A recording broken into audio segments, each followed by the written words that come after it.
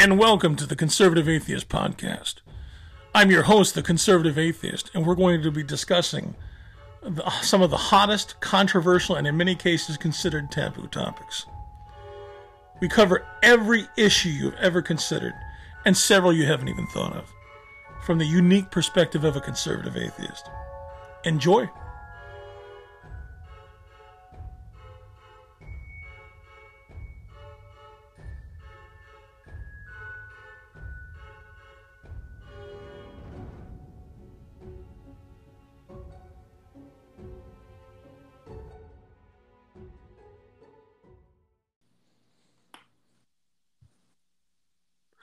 And welcome back to the Conservative Atheist Podcast. I'm your host, the Conservative Atheist, and I'm joined, as always, by my co-host, Brad Later. Hey, guys.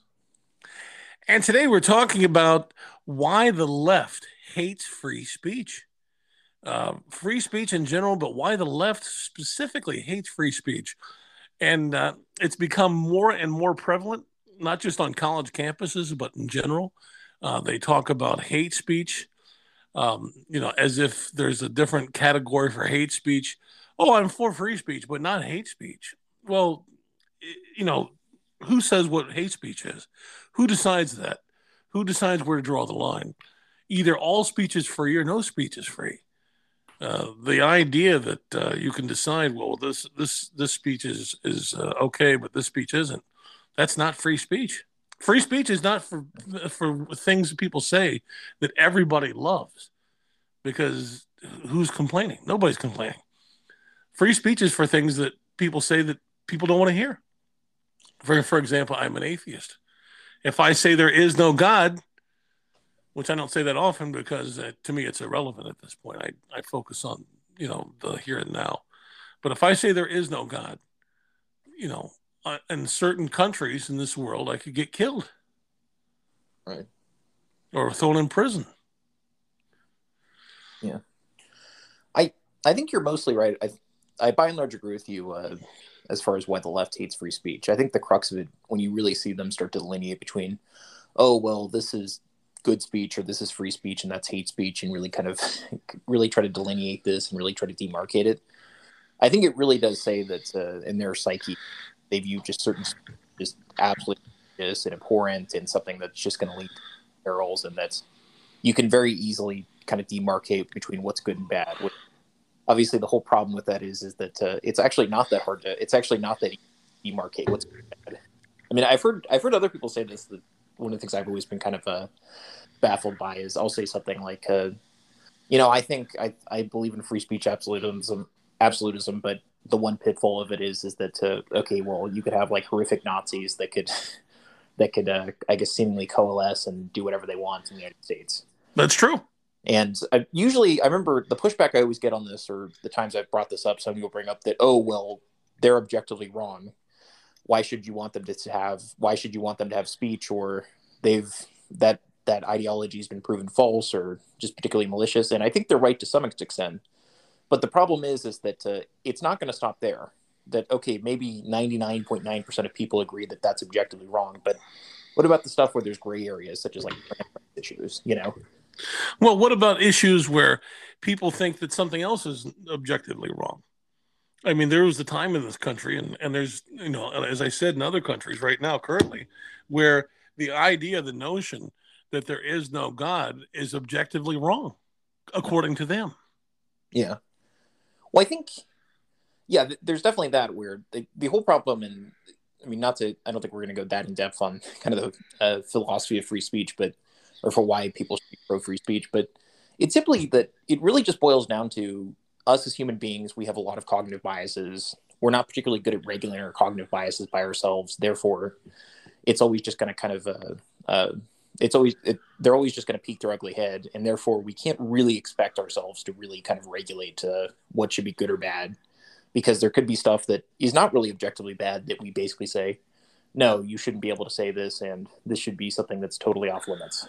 Well, yeah, we've already experienced that on Twitter, and it's Twitter. Elon Musk took over Twitter, and it hasn't made it as free as I'd hoped it would, but it is a lot more free. You don't get your account snatched as easily. But the idea, if you say that, that transgender is a mental illness that's in desperate need of proper psychiatric care and not encouragement, I truly believe that. That's my sincere belief. I'm not being mean. I'm not being hateful. I don't hate anybody, but I truly believe that's the case. And according to them, that's hate speech, and that's beyond the pale. And you can't say it. And if you do, they want to eliminate your ability to speak. Right. Yeah, I mean, it's if anything, it just kind of goes to the point that I mean, if you're going to say hate speech, one, it just shows that you're incredibly emotional about something. Which, I mean, maybe there are some things that you could get emotional about, and it would be somewhat founded, like thinking Nazis are horrible. Which, I mean, I think Nazis are horrible, but if I see a Nazi, I'm not going to get that emotional. I'm probably just going to think they're really just a moron or something. Whereas with a lot of these people, they seem to think that letting this kind of speech, I guess, out there will, or letting people actually say what they want to say without legal repercussions is ultimately going to lead to just I don't know, I guess just violence on the streets, and that's ultimately the pitfalls of a lot of this. Which Well, the really, funny thing is they say that they're worried that being able to say certain things will create violence on the streets, and to make sure that doesn't happen, they commit violence on the streets. yeah. Well, there's something that you can grapple with there, and I mean, I think on a trivial level, you could say that somebody who has like neo-Nazi beliefs is probably gonna is probably much more likely to do violent stuff, but one, well, there's a couple problems with, I guess, just kind of regulating it. And one is that you can look at the rest of the world that actually has hate speech laws, particularly under stuff like the Holocaust denialism, which if you're a Nazi, you're probably going to deny that. And they actually have higher rates of anti-Semitism than we do in the United States. Oh yeah, Germany anti-Semitism has not died in Germany. It absolutely has not died in Germany. It hasn't died in Poland. Right. In Germany, there's a lot of Germany and Austria. There's a lot of anti-Semites, and those aren't the only two countries. But because of the world, because of World War II and the Holocaust and all that, you'd think that would be the last place for that to exist. But it's actually very, very common and very popular in those countries. Yeah. I mean, I also think that there's also other kind of, I guess, kind of getting into more general philosophy of free speech. I think the whole, or at least I think you could do this at least, is that if you actually let people have a kind of medium that is free speech absolutist, where every issue can be debated, I think it's pretty clear to see, okay, well, this issue is just fucking stupid, and you get to see that, okay, well, you're you're advocating for some ridiculous anti-Semitic theory, and you can't back it up with facts, and you just start to posit conspiracies, and I think that's very kind of conspicuous amongst most people. And in particular, I enjoy engaging people in debate that believe crazy shit. I enjoy humiliating them and exposing the stupidity of their arguments. But and there are some people that like 9/11 truthers where I'm just so exhausted with it that I don't engage. But what I don't do, as crazy and as annoying and as offensive as I consider 9/11 truthers, what and the people that believe that Sandy Hook was a false flag and all that bullshit. What I don't do is I don't try to prevent these people from saying what they're saying. I may not engage. I may think they're fools. I mean, the Sandy Hook thing bothers me really bad. The 9/11 used to bother me, but now it's just stupid. And I just don't want to engage with somebody that's crazy because it's just we just go in circles and they just make shit up and there's no point. But I don't try to keep them from saying the things that they're saying. right.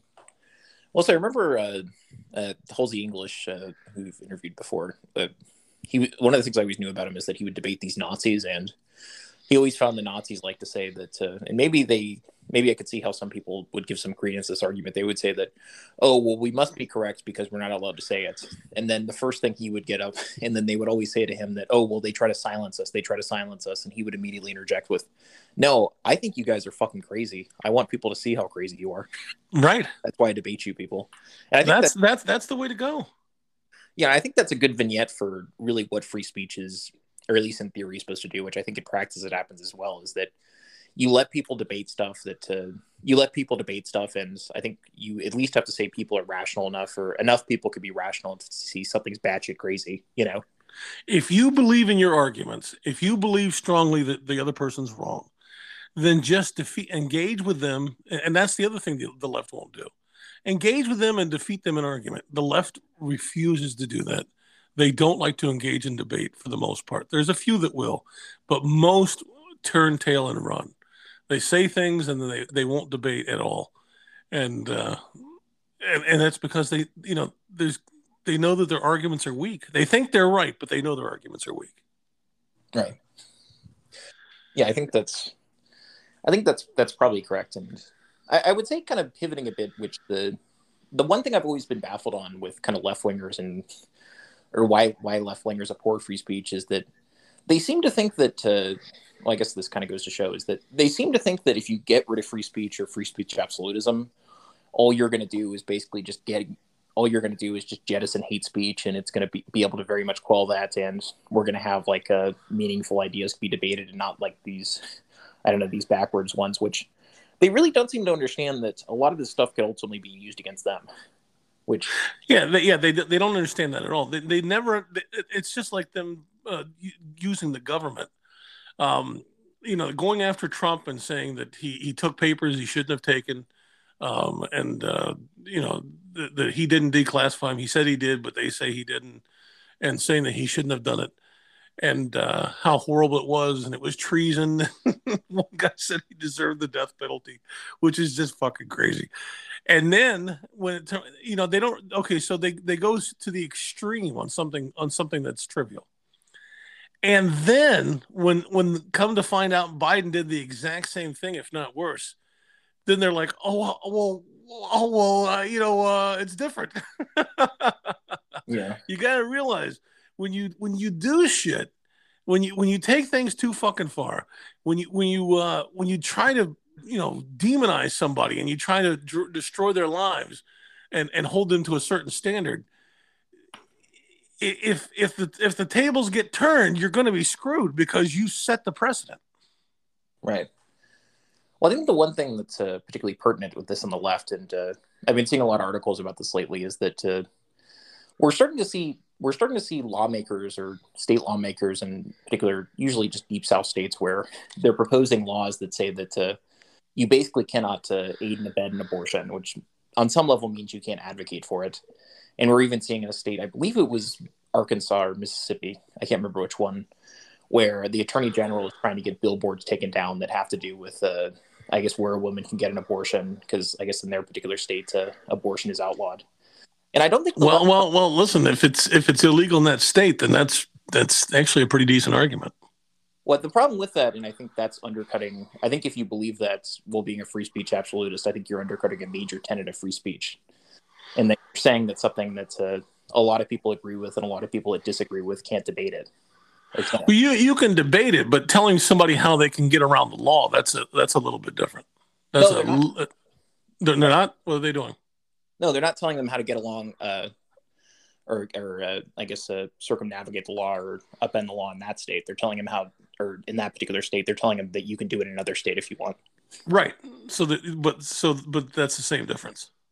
Yeah, but you're telling that's like telling somebody, you know what, you can't fuck a 16-year-old in this state, but if you go one state over or two states over, they're up for grabs.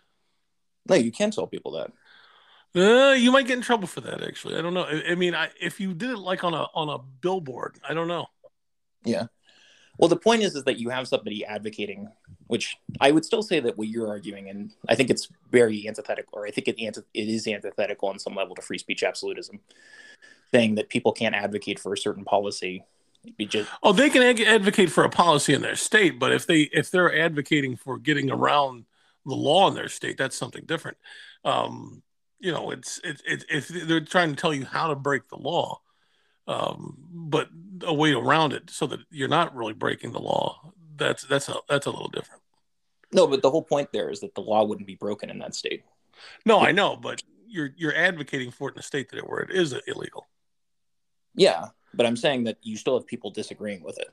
I don't consider telling people how to get around breaking the laws as part of free speech. Yeah, I mean, free speech is your freedom for your opinion. If you advocate for abortion to be legal in your state, that's perfectly within bounds. But telling people, hey, listen, go to some other state and get your abortion, that's a little bit different. That's like Oh, that's saying that's saying there's a way to break the law in this state without breaking the law in this state. yeah, yeah. Well, I mean, I guess I already made. I think what I think is the trivial point that one is breaking the law in one state and it's not a law, it's not breaking the law in another. But my Right. point there is that we're seeing states now, which the most pertinent case, which I think actually has a chance of coming to fruition, is the case in Mississippi or Arkansas, Mississippi, I'm not quite sure which one, where the attorney general is trying to take down billboards. But you're also seeing other states where, and to be clear, I don't think there's actually much plausibility as far as these passing, but in a state like South Carolina, where somebody's saying that you can't aid and abet an abortion. Which, if you tell someone that no, you can't advocate for something that's you can't advise for somebody to get something in a state because it's illegal. I think that's in whereas in the country as a whole, there's other states where it is legal. I think that's a very very weird precedent to set for somebody that's a free speech or a very antithetical precedent for, I guess, being a free speech absolutist, which I think the left in particular has to be very mindful of. I would be upset if somebody tried to tell somebody how to have sex with an underage girl by going to a different state that allows it. No, I would consider that beyond the bounds. I if Oh, so, the law is 18 here. Oh, go next door to the next state. You can it's 16 there. yeah, I think you'd And have to. putting that on billboards. I would have a problem with that. Yeah. Now, if they put on billboards that they wanted to change the age of consent to 16 in that state, that would be something different. Okay. Well, I guess one aspect that I would probably disagree, or not really disagree with, but somewhat be perplexed by, is that you seem to think that it's terrible to say, oh well, the law is this in this state, so you telling somebody to do it in another state, that should be viewed as something that perhaps could be illegal. But then you think that, oh well, if somebody wants to advocate for the law changing, then that's fine. I Yeah. don't really see how there's a substantial Well, difference there. advocating for one is you're advocating how to go around or break the law in your state without actually breaking the law, and the other is telling somebody here's how you change things so that you can do it legally here. Yeah, but I guess the point there is that I'm never for somebody telling somebody how to break the law. okay. Well, I guess my point with this would be, or where I would think it is, I think it would be like, okay, well, I want to drive 150 miles on a highway and I can't do it in this state. But somebody says to me, well, you can drive 150 miles in another state or on Mm, particular highways. little different. Well, how is it different? Well, one involves death, Yeah. Well, I and think, one's just driving fast. okay. This probably gives a good kind of segue back to the point I was making about kind of left wingers, or kind of left wingers being antithetical to free speech. And what I've been reading and from a lot of left wingers that are pro free speech is that, look, the right, if you kind of jettison free speech absolutism, the right could very well say that, wait, you're advocating for abortion? That's murder, you know? Right. That's the same as advocating for hitman, which by their own principles, they should be able to do that. Whereas it seems like the only bulwark you'd have against or these kind of laws coming into effect is if you actually endorse kind of a free speech absolutist platform, which also kind of advocates for the general philosophy of free speech, where if something has some agreement or there's some disagreement without in society, you let people debate upon that policy. You don't say that, oh no, you don't get to pine on this, or you don't get to have any sort of or you don't get to have any sort of say in the kind of applications of this. And I think Yeah, that, yeah. I completely agree with people debating on an issue. Say, I want to change the abortion laws in my state, even if the person is pro-choice or pro-abortion or whatever you want to call it. If they want to have that debate in their state, that's fine. I have no problem with that. okay, I would still say that, and obviously this is kind of an aside, I still think to some extent it's a little bit weird that you would be totally in favor of a state changing or wanting to change the abortion laws, or people want or being fine with people advocating for the changing of abortion laws, but Well, you would I'll tell you, I have no problem with marijuana. okay, I have absolutely no problem with marijuana. But if there was a state where marijuana was illegal and people wanted to put up billboards, go to this other state so you can buy marijuana, that would not be good. Okay. And in fact, when you're selling certain things online, uh, there's people that you have to be mindful of whether it's legal in that state or not. And even online, they'll tell you you may not be able to purchase this legally in your state, Yeah. even though it's online, it's cyber.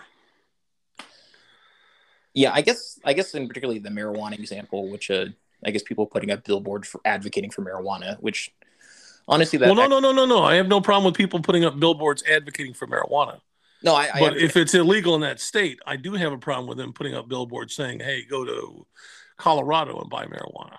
Yeah, I was about to correct myself. I misspoke. But yeah, if something like that happens, which the only kind of I guess maybe this wouldn't be enough to actually constitute my not wanting to do it or be against it, but I could see a pitfall of people ultimately wanting to bring it back. But I think if somebody advocates for marijuana in a state where it's not legal, or advocate for somebody going to a state where marijuana is legal, where it is not illegal, where it is not legal, I don't have a problem with that.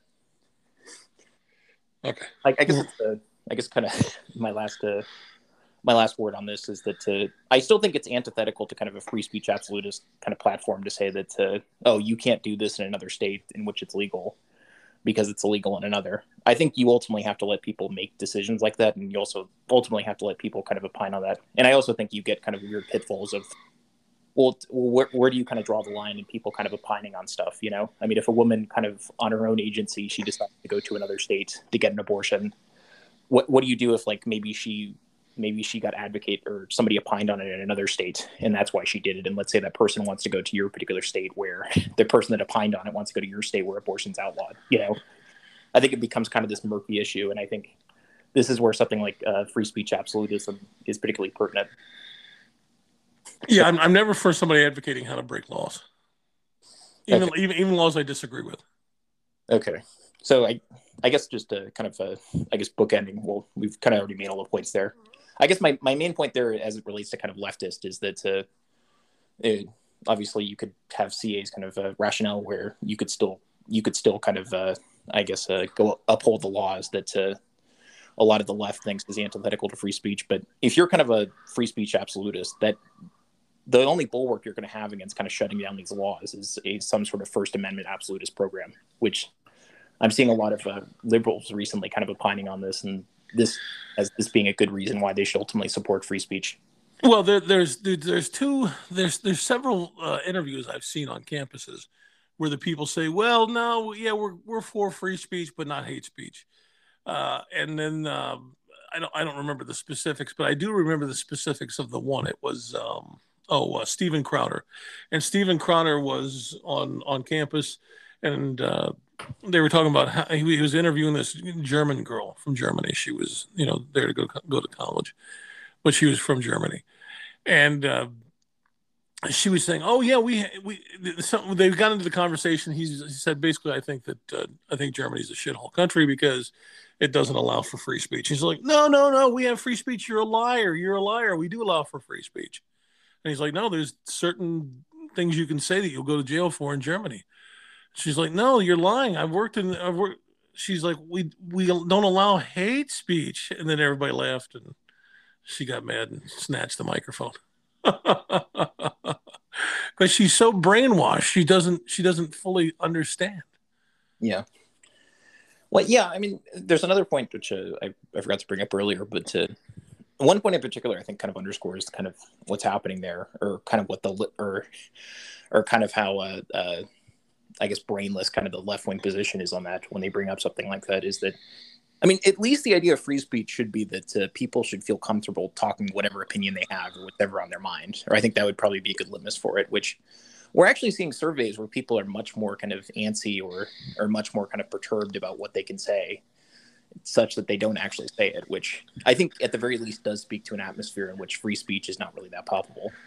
Which I think there's also another, I guess a leftist could retort and say that, oh, well, that's maybe because they just have very, very racist thoughts, which one is that if they have very, very racist thoughts, they have very, very racist thoughts regardless. Right. It doesn't really make that much sense. But two, it's also probably much more likely the case that these people just have views that are considered I don't know, not PC on some level, and they're not allowed to say it. And I think the question is is that something that you would accept in the bounds of free speech, or if something's not PC, do you think that's ultimately something that would constitute or merit hate speech in your mind? Which is well, they don't want demonized. They don't want ostracized from college campus. Say they don't want to get poor grades, and they don't want physically attacked. There's people being physically attacked on college campuses because they have an opinion that's not politically correct. Yeah. Yeah, I definitely agree with that. Which political correctness is one of the worst plagues when it comes to freedoms I've ever seen. Yeah, and that's politically correctness is 100% left. Yeah, I mean, there's don't get me wrong, it influences what other people say outside the left, but it's because the Overton window keeps getting moved. But that's the whole political correctness thing. That's the whole concept is 100% on the left. Right. Well, you're also seeing stuff that is really where I fucking despise to take umbrage with the left. But you're seeing them say stuff like, "Oh well, not being politically correct is basically just trying to be offensive and not considerate to people." Which, if you actually look at this, I think this is kind of like a good. I think this really does a good job of underscoring what's at stake for the left on free speech, because they're in effect saying that, "Oh well, what you're saying makes people a bit uncomfortable." And they could view it as offensive on some level. And that's kind of the litmus that we use to say whether or not something's hate speech, which one is that how many fucking things can you be mindful of upsetting people over, before you just say that, okay, well, maybe we shouldn't really be that concerned about upsetting people. And this idea that not saying or saying stuff that's PC is the way to go, and that deviating from that, from any sort of stretch, is ultimately just trying to offend someone. I think probably invariably leads to hate speech in their minds, or I think that's kind of a good jumping off point for a lot of them, at least emotion. Well, I'm not a crude person usually, but I have to say I love, and I saw somebody with a hat recently. And it was a Trump hat, and it said "fuck your feelings." I love "fuck your feelings." I really do. I told somebody that a couple years back. I love the notion, because I'm so goddamn sick of everybody catering to people's feelings. I don't give a fuck about your feelings. When I say you, I mean anybody. I don't care about your goddamn feelings. The facts are the facts, and if you disagree with the facts, then argue it out. But I don't want to hear it. Don't say it because it's going to upset me, or I'm going to whine, or, your speech is violence, and now your silence is violence. So you can't even. Not only is your speech violence, your silence. If you don't fucking agree, so you can't just not say anything. If you don't advocate for their position, that's violence. Right. So not only do you have to not disagree with me, you have to agree with me. You have to adamantly agree with me, or you're committing violence against me. You're putting my life in danger. And that's just a load of bullshit. I don't agree with you. Fuck you. Men can't be women. Women can't be men. That's a fact. That's a fact. Certain groups of people commit more crimes than other groups of people. That's a fact. Men and women are different. That's a fact. If you don't like it, too fucking bad. Move to a planet where the facts are different. But on this planet, the facts are the facts. Yeah. Well, I would say to that point, which I think it does go to show, because once again, people, when they say they don't want to, or hate speech, they're typically talking about something that would constitute racism in their mind, which you hear a lot of these same people say that, oh, well, all white people are racist. Racism is like some weird quality that somehow white people have, and they just always bring it out because they're colonizers innately, and no other can be racist. And then you hear these same people say that, oh, well, because all white people are racist, if they don't acknowledge it, then they're ultimately not quelling the racism. Therefore, they're propagating it, Which, not to get on a huge side tangent, but I don't understand how black people became the victims of the world. Yeah. I mean, they complain that they're victims in the United States, but there's white people in the UK that march on behalf of Black Lives Matter.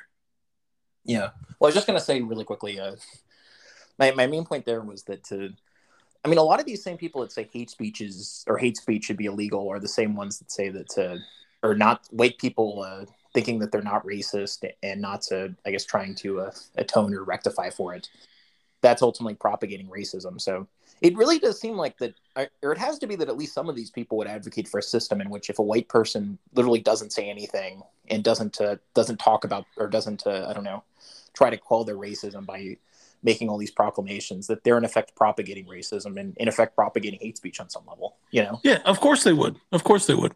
Not only do you have to agree with what they're saying, not only do you have to agree with their definition of terms like hate speech, but you have to be an outspoken advocate for their position, and they can go fuck themselves because that's never going to happen with me. That's just never going to happen. I don't need to atone for shit. I didn't own a slave. I didn't live during the times of Jim Crow. Nothing.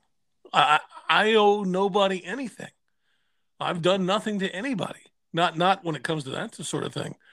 I don't owe them anything, and that's exactly what they're going to get. They're going to get nothing from me. They're not going to get an atonement. They're not going to get an apology. They're not going to get me to feel bad about it. I didn't do it, and it's not my problem. Yeah. Yeah, I would definitely agree with that.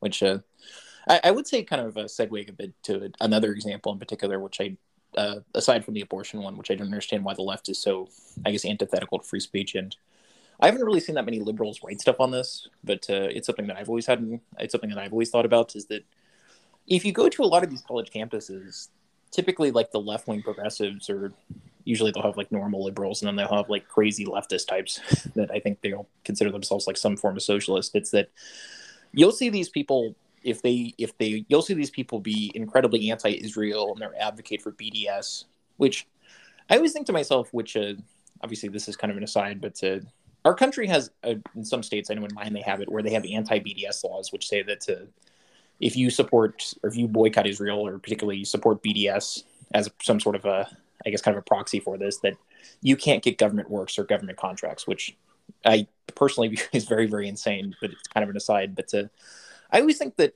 if we go to a sphere in which we kind of jettison free speech and don't allow for it, it does seem like, okay, well, something that now is the case where you can't boycott a country, it could very well be the case that our government would decide that, if you boycott that country or make a concerted effort to boycott the country, that could be deemed as illegal, or that could be deemed as hate speech, you know? Yeah, of course. Of course. Now I support Israel 100%, but if somebody decides that they don't want to support Israel 100%, they have that right. Yeah. Which I do really wonder that, because I always hear these people, and these are the same ones that talk about hate speech laws ad nauseum, or believe in hate speech ad nauseum, or believe that hate speech, I guess, ultimately kind of trumps free speech, or trumps free speech absolutism. But they'll think that, BDS, they'll constantly talk about BDS while not realizing that it very well could be the case that they could view BDS as hate speech. And to be fair, I mean, BDS, there are people in the BDS movement that have literally supported terrorists. So yeah, of course, yeah. Yeah, BDS really is a disgusting thing, and so there are people I could see who would just not want anything to do with make it hate speech to where you couldn't say it at all or couldn't do anything at all. And like you said, there's certain states where you can't give government contracts and you can't get government jobs and you can't do a lot of things if you're an open supporter of BDS. Right. Once again, it just goes to show that, I guess, at least from a practical level, it seems to be that the left thinks that, if we get rid of free speech, it's just gonna get rid of hate speech. It's not going to do anything else to these good things that we support. It's not going to cause us problems in those realms. Yeah, well, they're not logical. They're not logical people.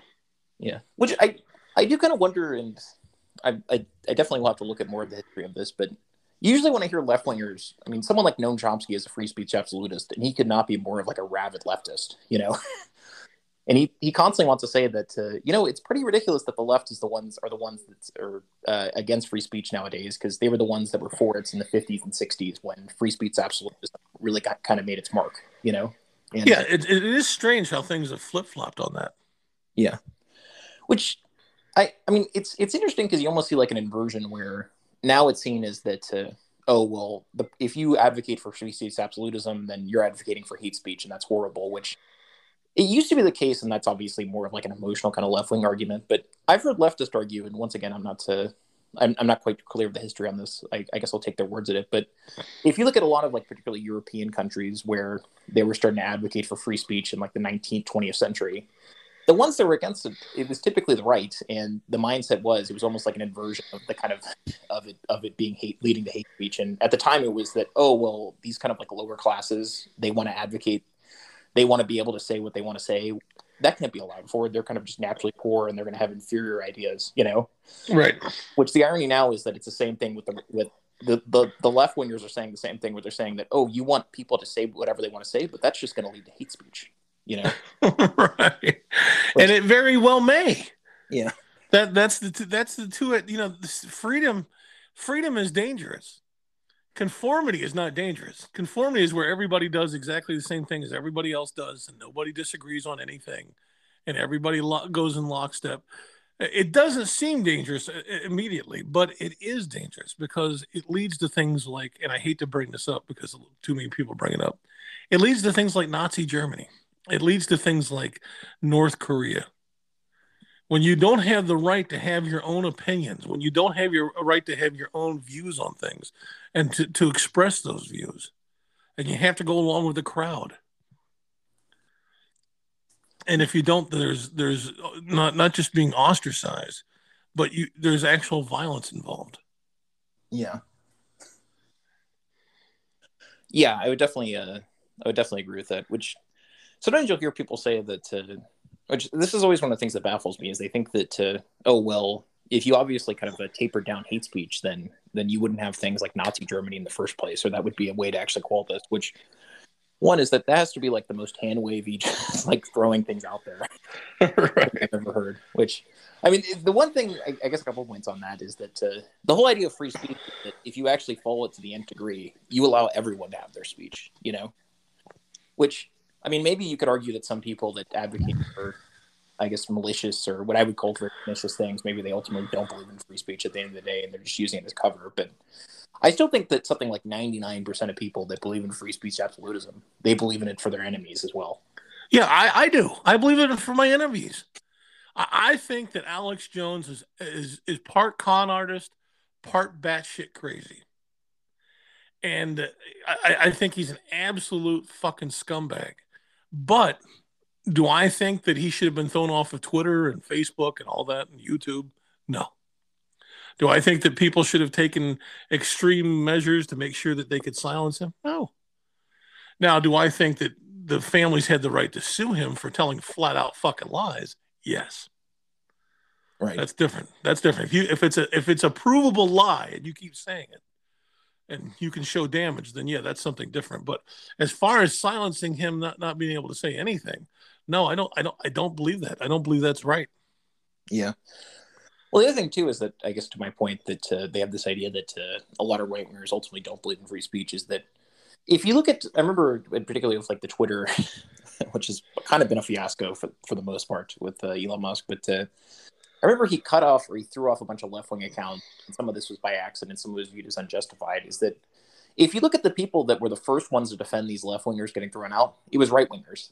They said, no, you shouldn't be allowed to do this. We've been through this. It absolutely fucking sucks. This is going to be a free speech platform. It has to be a free speech platform for enemies as well. Whereas the left didn't hold that standard. They said when the right-wingers getting kicked off, they thought it was great. And when the left... Oh, they were happy. Yeah, and when they were getting kicked off, they thought, oh, well, this shows how unfounded this is. These people are unjust. This is a crappy platform. Right. Everyone's everything. Yeah, they totally flip-flopped on their positions. Yeah. Oh, we're screwing you? Sounds good. You're screwing us? Nah, this is not fair. Yeah.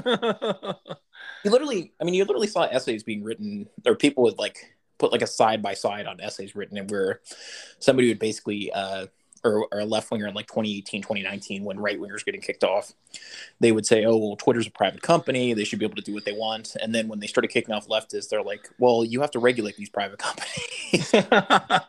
Of course. Speech is imperative. You know? Double standards. So ridiculous, so blatant, such hypocrites. Yeah. The hypocrisy is just astounding. You know, yeah, kick the right wing. Everybody that disagrees with me, kick them off. Oh, you're kicking me off? No, no, no, no. Now you've gone too far. Yeah. He's like, this is a bridge too far. This is hate speech. Now you've gone too far. Now you're being a Nazi. Yeah. I do kind of wonder though, because and this is something I've even seen with kind of right wingers where the right like declarations or the right laws in particular. I know Florida did this where they wrote like a free speech or it was some sort of law like regulating like it wasn't regulating. It was trying to gauge like sentiments amongst professors and trying to also kind of uphold kind of free speech standards. And if you looked at the law, it was very weird because they said that, oh, well, you can advocate for free speech, but you can't advocate for hate speech. And I remember thinking to myself, it's that aren't you ultimately just playing kind of the leftist kind of game here where Right. you keep delineating between free speech and hate speech, which yeah, well, that's the sad thing about the Overton window being moved, is because the advocation for free speech, it gets muddied, not just by it's completely destroyed by the left, but then it gets muddied on the right because the right tries to capitulate to the left. yeah. And so it's a nasty little issue. I'm for free speech. Free speech. Hey, I'm half Jewish. You want to hate Jews? You want to talk about how much you hate Jews? Go ahead. Go Yeah. ahead. It doesn't bother me. Yeah. I mean, I'll engage in debate with you if you wanted to engage in debate. I'll make you look like a fool. But you know, say what you want to say. Yeah. But it really is something I see, which I'll constantly see people, or I brought this up earlier, but really the one thing I'm wondering is constant delineation between free speech and hate speech. And usually they'll try to, I guess, demarcate it by saying that, oh, well, one can be considered in good faith, while the other can't, which, I mean, one is kind of loaded because, I mean, a Nazi could very well be thinking they're acting in good faith. Right. When I say that, as my example earlier, when I say that transgender is a mental illness and shouldn't be encouraged, that I'm saying that in good faith. I completely mean that. I'm not. That's not something I'm just making up or I'm being hateful about. Right. Which I guess the one thing I wonder is that kind of the shifting of the Overton window, if you will, where they keep delineating here. Is this ultimately invariably leading to kind of like anti-free speech sentiments? Or Yes. anti-free speech absolutist sentiments? Because I've seen something like the New York Times where, in particular, I referenced it before, but they wrote a big op-ed on how they feel like free speech is under attack, or I think it was more so kind of bent towards cancel culture, which is obviously very much pertinent to free speech. But they said that, oh, well, we think free speech be allowed for, and we think hate speech should still be abhorred. And then at the end they posited that, okay, well, hate speech is still free speech technically, but it's a different kind of speech.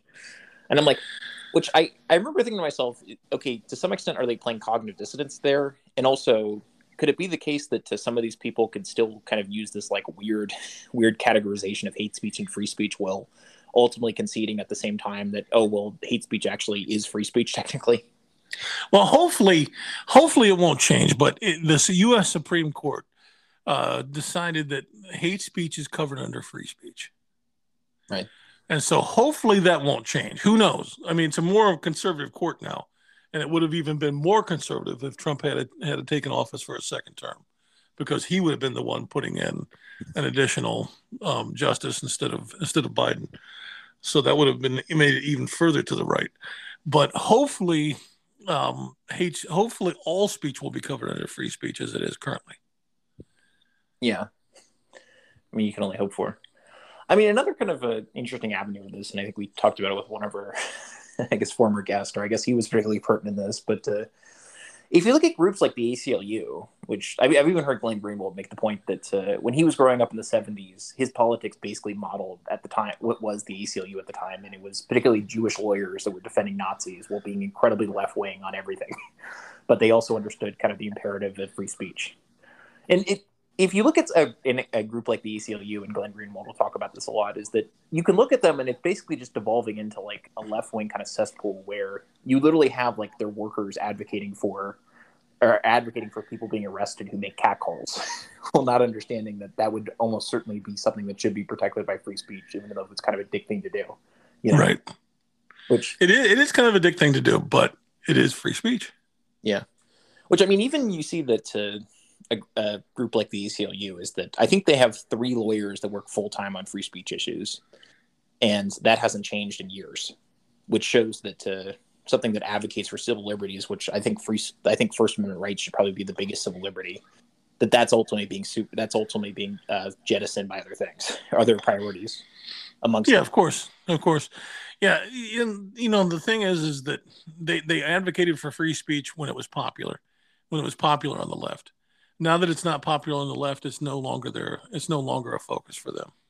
Yeah, I should say that they're still, regardless, they still support free speech absolutism. You're just seeing a kind of shifting away from that, and I think kind of a good vignette for this for this, which relates to Jason Kessler, was they, after they secured the permit for Charlottesville, they said they weren't going to secure, or they weren't going to help I guess kind of hateful, or I guess what they deemed as like hateful groups secure permits for stuff any longer, which I don't know. That's certainly something that's giving up on free speech. Yeah, they're abandoning their principles on free speech. Yeah. Which, I mean, it was literally the ACLU, which, I mean, this seems kind of crazy now, and maybe there would be cases where they wouldn't even allow for this, but it was literally the ACLU that allowed for I forget what the Nazi. I think his name was Frank something. He actually turned out to be half Jewish. His real name was like Frank Cohen, but he wanted to lead a Nazi rally in Skokie, Illinois, which I think it had the most Holocaust survivors in the United States per capita, where it was, I believe I'm quoting it correctly, where it was about a third of the residents were either Holocaust survivors themselves or descendants of Holocaust survivors. Right. And at the time, the ACLU literally fought for them to get a permit so they could do a Nazi rally there. I mean, if that has to be the most First Amendment absolutist thing you could possibly do, Right. Putting the most hateful people known to man, allowing them to protest in a Jewish area, and allowing them to protest in a Jewish area known for Holocaust survivors. I mean, some people view that as crazy and they get so offended by it. Whereas I think that, good, if you're allowing them to speak, then you're allowing everyone to speak, and we don't have to worry about this stuff, Exactly. Hey, listen, it's a horrible thing for them to do, for the Nazis to do, to march and Skokie and all the things they say and do and believe. Horrible stuff. But should they be able to do it? Yeah. Yeah. I'm like, good. That means that if we have a country like that, then we're not going to have to worry about kind of the more trivial, I guess, as I've said before, kind of like, I guess, less objectively bad kind of hate, or less objectively bad kind of speech, or that isn't discernibly just horrible all around, like presumably what the Nazis are doing there. Yeah, as crazy as it sounds, every time a black guy dies, the black people claim and white people on the left claim that he was killed unjustly by the police. Even when he's not killed by the police, where he just dies as a general interaction with the police, they say that it's the police's fault and the police murdered him. They'll say those kind of extreme things. Well, that's playing the race card and absolutely batshit crazy and just the dumbest goddamn thing I can think of, or one of the dumbest things. They have a right to say that. They have a right to they're a pain in the ass, and they're constantly playing the victim card, and that they refuse to abide by the laws, and yet they get upset when they die in the process. I guess the police are supposed to let black guys shoot them in the face and not fight back, and that's the only way that that's the only way they're going to be happy. But so it's crazy, but they have the right to advocate whatever they want to advocate for. If they want to say that, hey, these cops are murdering us, they have the right to say that. It's bullshit. Mendez thinks that Keenan Williams, or Keenan Anderson, the cousin of one of the founders of or co-founders of Black Lives Matter, he died. He tried to carjack or tried to steal a car, and the cops pulled him over and they had to tase him because he was acting all wacky. Apparently, he was high on drugs. And apparently, like 4 hours later, he died of a heart attack. And they're trying to say that the cops murdered him because they tased him. Well, tasing is non-lethal. Is it possible that somebody could die because they've got a heart condition, or because they've got, they're high on drugs and it's too much for their heart? Sure. But that's on you. If you're robbing a bank and I'm a cop and I show up and I chase you down the street and you've got heart problems and you drop over dead from exhaustion from trying to outrun me, That's on you. I didn't murder you. Yeah, yeah, I'm But not. if somebody wants to make that claim, they're welcome to make that claim. Yeah, yeah. I like in particular with that case that I think they keep saying that he was an high school English teacher. I guess basically saying that he was like he was like a I guess a good member of his community or something, or it was like a yeah. Yeah, I don't. he was a good member of his community that was high on cocaine because they found cocaine and marijuana in his blood. So high amounts of cocaine. So he was a good member of the community that was high on cocaine, and he was a teacher. They've got video and pictures of him being a teacher. So he was high on cocaine trying to steal somebody's car, and then went wacky and tried to fight the police when the police tried to talk to him. Right. Yeah, that's how it goes. I mean, I hope folks. I hope that you're not saying that's a good example of a upstanding citizen in the black community. Because if it is, then you've got more problems than I thought. Yeah, which yeah, unfortunately, I mean, other people have made this point at nauseum, but they'll say they're kind of like figureheads for Black Lives Matter, for I guess Black Lives Mattering. It's people like George Floyd, who really his whole life was just torturing black people, just being Yeah, to them. Which, yeah. George Floyd putting a shotgun up to a loaded shotgun up to the barrel up against a pregnant woman's stomach, a black woman, by the way, while his friends robbed the house. yeah, yeah, that's some good stuff. St. George Floyd. And they're welcome to call them. They're welcome to pretend that. If they want to pretend that George Floyd was some kind of saint, they're welcome to. Yeah, I mean, anybody that's rational that has two brain cells to rub together is going to know that's complete bullshit. But they're welcome to say it. yeah. Well, I'm sure it's the case that a lot of these people would think that oh well, some guy that was like I don't even know what they would call it. I guess they literally call him Saint George Floyd, but some guy that was this terrible victim of police brutality is you guys are disdaining, you guys are I guess abhorring, and they could view that, oh, that should be hate speech. Well, I mean, other people could argue that once again that George Floyd was a fucking drug addict and you guys are lionizing him, which maybe that's hate speech. He was a criminal jackass. I don't believe that Derek Chauvin is what caused his death. They say that he couldn't breathe. He was yelling, "I can't breathe." But if you watch the extended video, before they even pulled him out of his car, he was saying, "I can't breathe." So whose knee was on his neck when when he was sitting in his car? Yeah. So they made Derek Chauvin a sacrificial lamb because they were hoping that that would lower the chances or minimize the riots that were inevitably going to happen. And it's all bullshit. But that's free speech.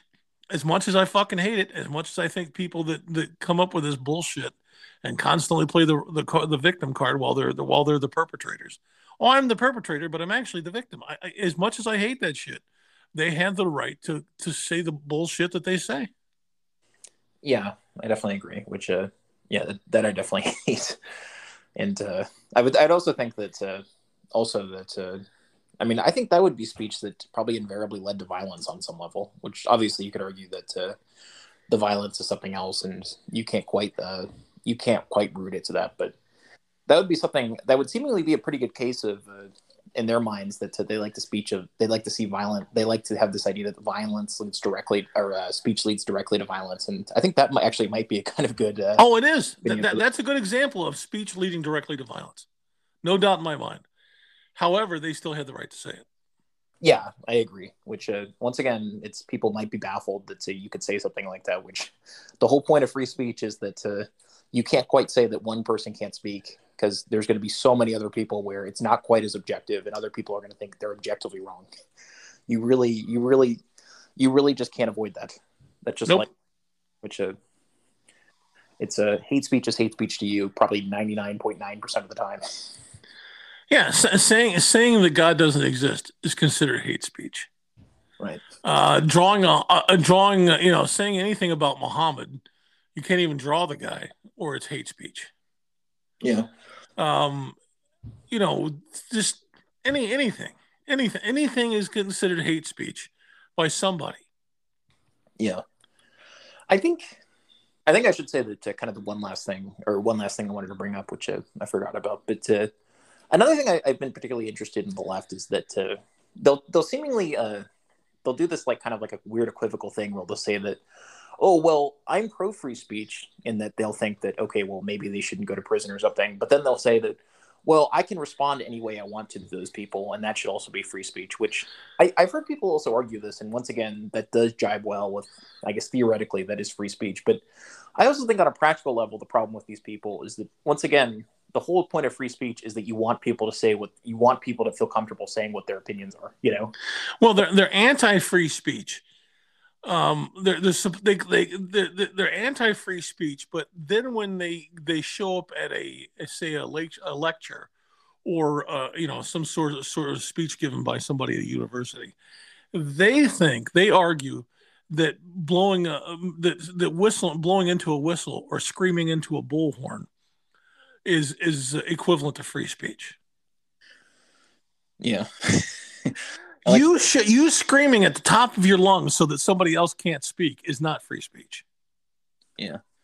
It's just not. It's you blowing into a police whistle while somebody's trying to talk is not free speech. Yeah, there's something I love. There was I think it was like one of the Comedy Central shows where somebody like would basically shout down a speaker, and then this person, while they were interviewing him, every time they tried to talk, they just used a blowhorn. Yeah, which is not free speech. Yeah, but it's basically at the least supposed to underscore that, okay, well, you get to see how obnoxious your tactics are. Right. Yeah, it's amazing to me. Yeah. It's absolutely amazing to me that they're such free speech absolutists when they're trying to shut somebody else's down, that they consider blowing into a police whistle as free speech. Yeah. Which I guess my back to the point I was making, though, and I made this a little bit before, but I really also see liberals do this, and I think this is maybe kind of like a more minute aspects of free speech, and maybe doesn't have as much to do with like free speech absolutism, or maybe isn't quite antithetical to it. But I truly do see like this weird shift, and I don't know if you've seen it as well, where they'll constantly say that, oh well, I am pro free speech, just that I respond the way I want to respond, which is correct to some extent, but I really do think it's kind of undercutting like a practical aspect of free speech, which I think was kind of raised very astutely in the New York Times speech, which is you want people to feel comfortable saying what they want to say, you know? And I think the crux of a lot of this is that I think people get way too emotional. They ultimately just assume that people are acting in some sort of bad faith, which once again is kind of the irony, because a lot of these kind of liberals, they like to say that, oh well, we know when somebody's acting in good faith, and that's what we kind of bear in mind, and we can obviously delineate or discern when somebody's not doing it. But I mean, once again, if somebody gets so emotional about these things and thinks hate speech or have hate speech on their mind constantly, they're probably not someone that's very sane. They're probably someone that's very emotional and is going to think that a lot of things are out to get them, which is ultimately going to, I guess, invariably lead to a lot of these people thinking that hate speech is ultimately going to be violence, and it's something that's really, really unsafe, or really something that's really not palatable whatsoever for them. I have to be honest. I'm not sure if I believe that they believe that. I mean, maybe they do. I just think it hurts their feelings. I don't think that they think it's really going to lead to violence. You know, it's like the one woman argued that, I can't think of what her name is. She's one of what they call the squad. She's the black chick with the bald head. I can't think of her name. I think her name's Presley something. What's that? I think her last name's Presley. Yeah, something like that. So she was saying that that changing the U.S. policy on trade with China is hate speech, and it's going to lead to violence and hate in America. Yeah, some black guy that's beating the shit out of Asians in New York, he's going to be like, what is the policy? What's the U.S. trade policy with China? Should I fuck somebody up that looks like they're Chinese? You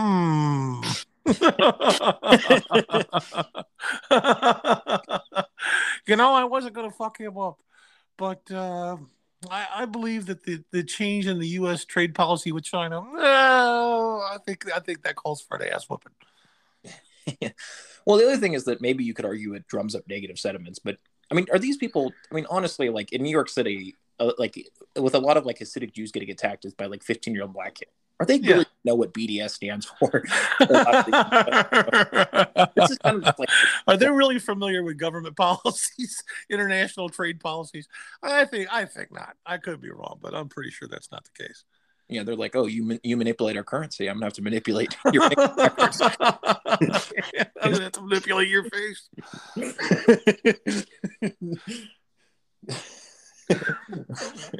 You're stomping on our freedoms. That's why I'm stomping on your head.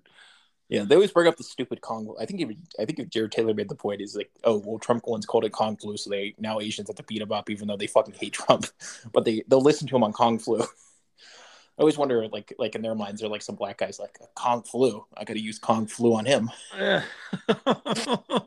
Kung flu. I'll Kung flu you. Such bullshit. Yeah, fresh out of prison, he's like, let me get a hold of a newspaper so I can find out what's going on with U.S. trade with China. I'm going to fuck some Asians up today. Yeah, good thing I was just reading the newspaper every day. Good thing I was in the business section. I wouldn't have known anything about this. Yeah. Yeah. I was gonna say to your point about you believing that they don't even really believe that it's just all about feelings. I don't really think you can distinguish. I think yes, it's all about feelings, but once you get so emotional about something, you just think everyone's out to get you.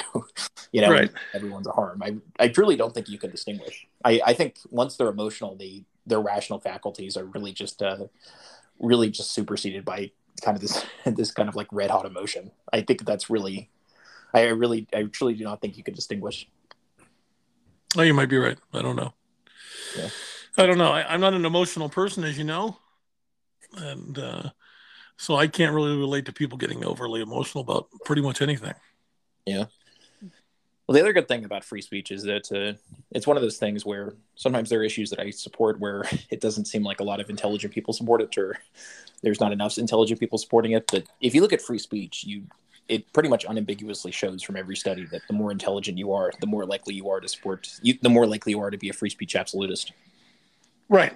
Which obviously that shows that the people understand kind of the pitfalls of really just trying to regulate speech, and then how it's ultimately going to be something untenable, or it's going to lead to much more pernicious outcomes than it's actually going to solve. Yeah, when somebody says something that you don't like, and instead of arguing it back, you're like, "You're making me mad." That's not a sign of intelligence. That's not a sign of being clever.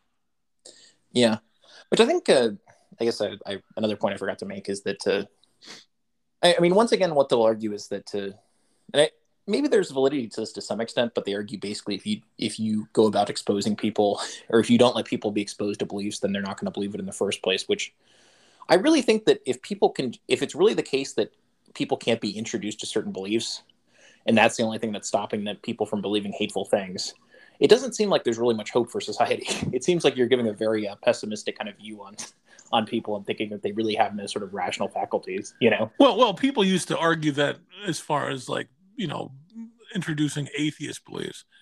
Well, if you let people know that there's no consequences when they die for, committing bad acts, then they're just going to do whatever they want to do. It's something that they shouldn't know, because it's not good for them to know. No. Yeah. You don't try to keep people ignorant as a way to keep them under control. At least I don't think so. Well, it does seem like that. I mean, from a practical level, that if that's the only bulwark that you can't let people be introduced to these views, it seems like that people are probably just going to be these horrible, horrible people regardless.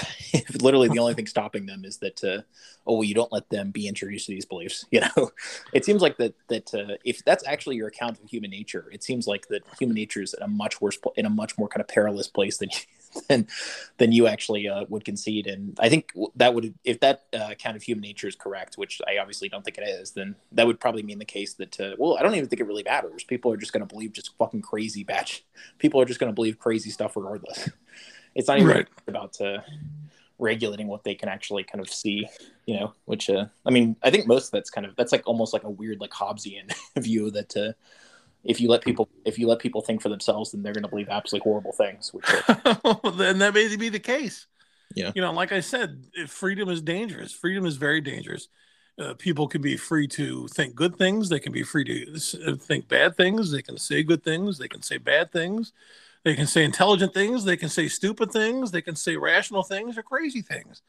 That's the double-edged sword of freedom. You can't be just freedom for good stuff that you agree with, because that's not freedom. Yeah. I think There was this one post, I forget, it was years ago, and I don't even remember where it was at, whether I read it, but um, oh, leftist policies are so good they're mandatory, something like that. It was funny. that They're was pretty. so good that they're mandatory. You know what I mean? Like they force you to do it. That's how good it is. Yeah.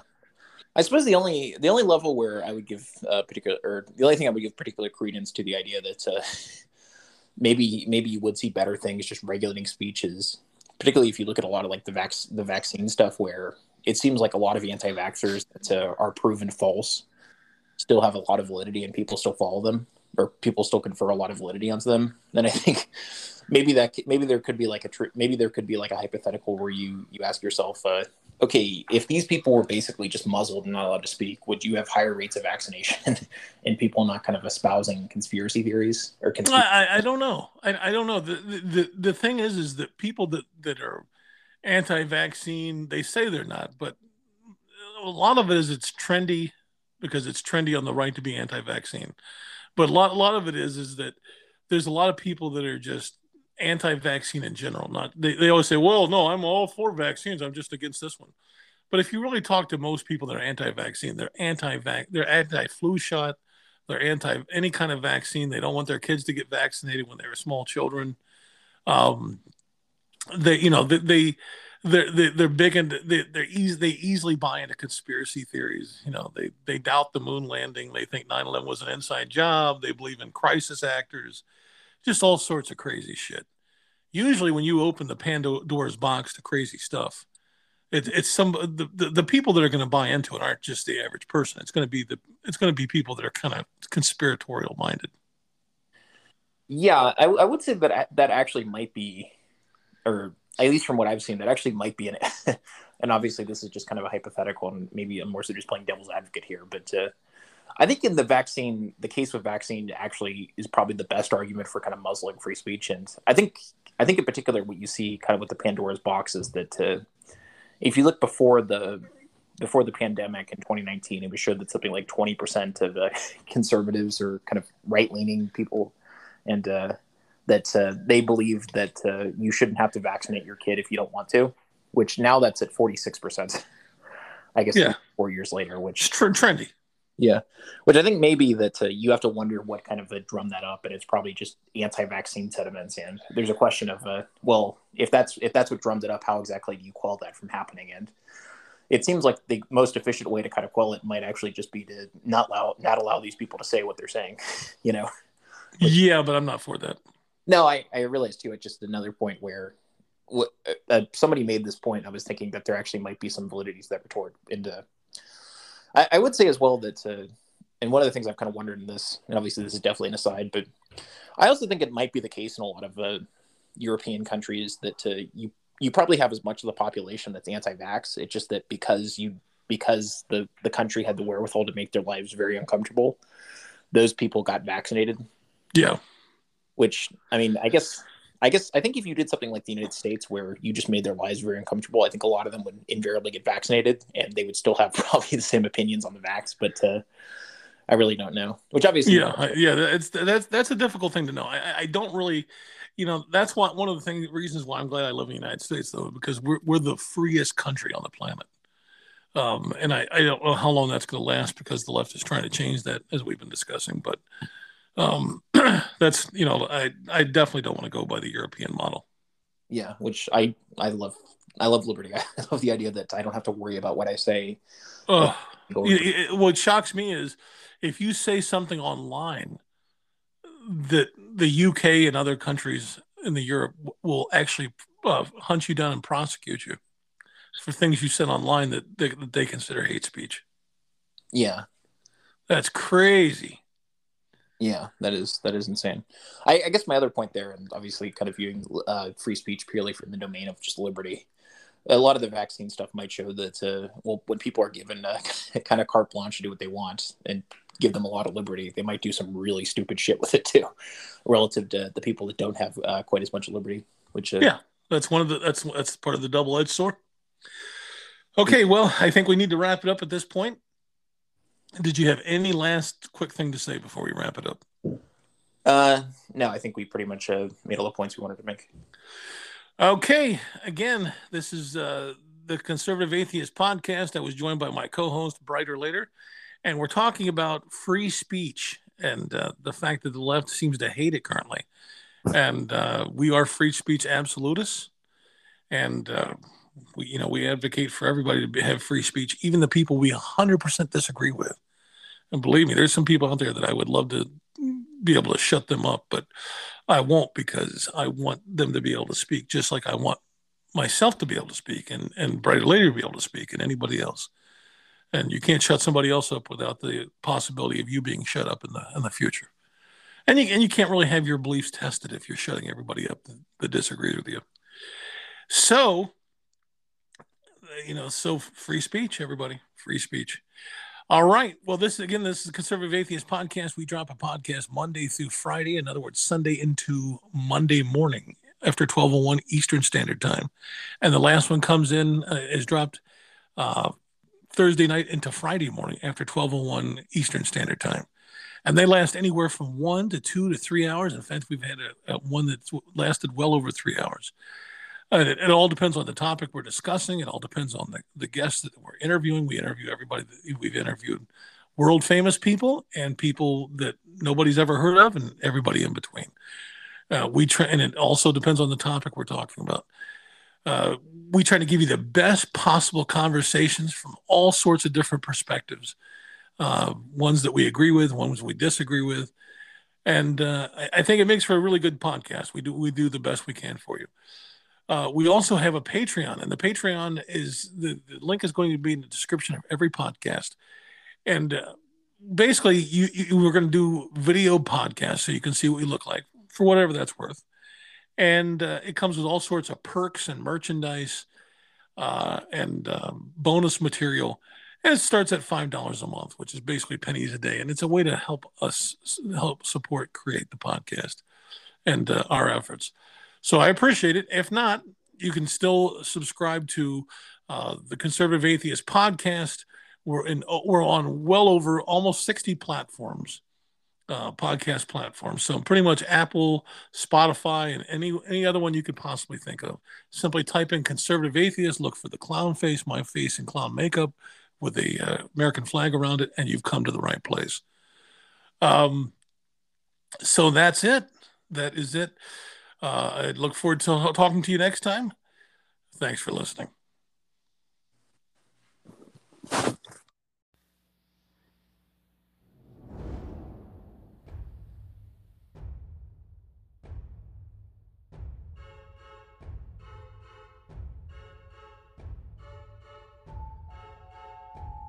One last thing before I let you go.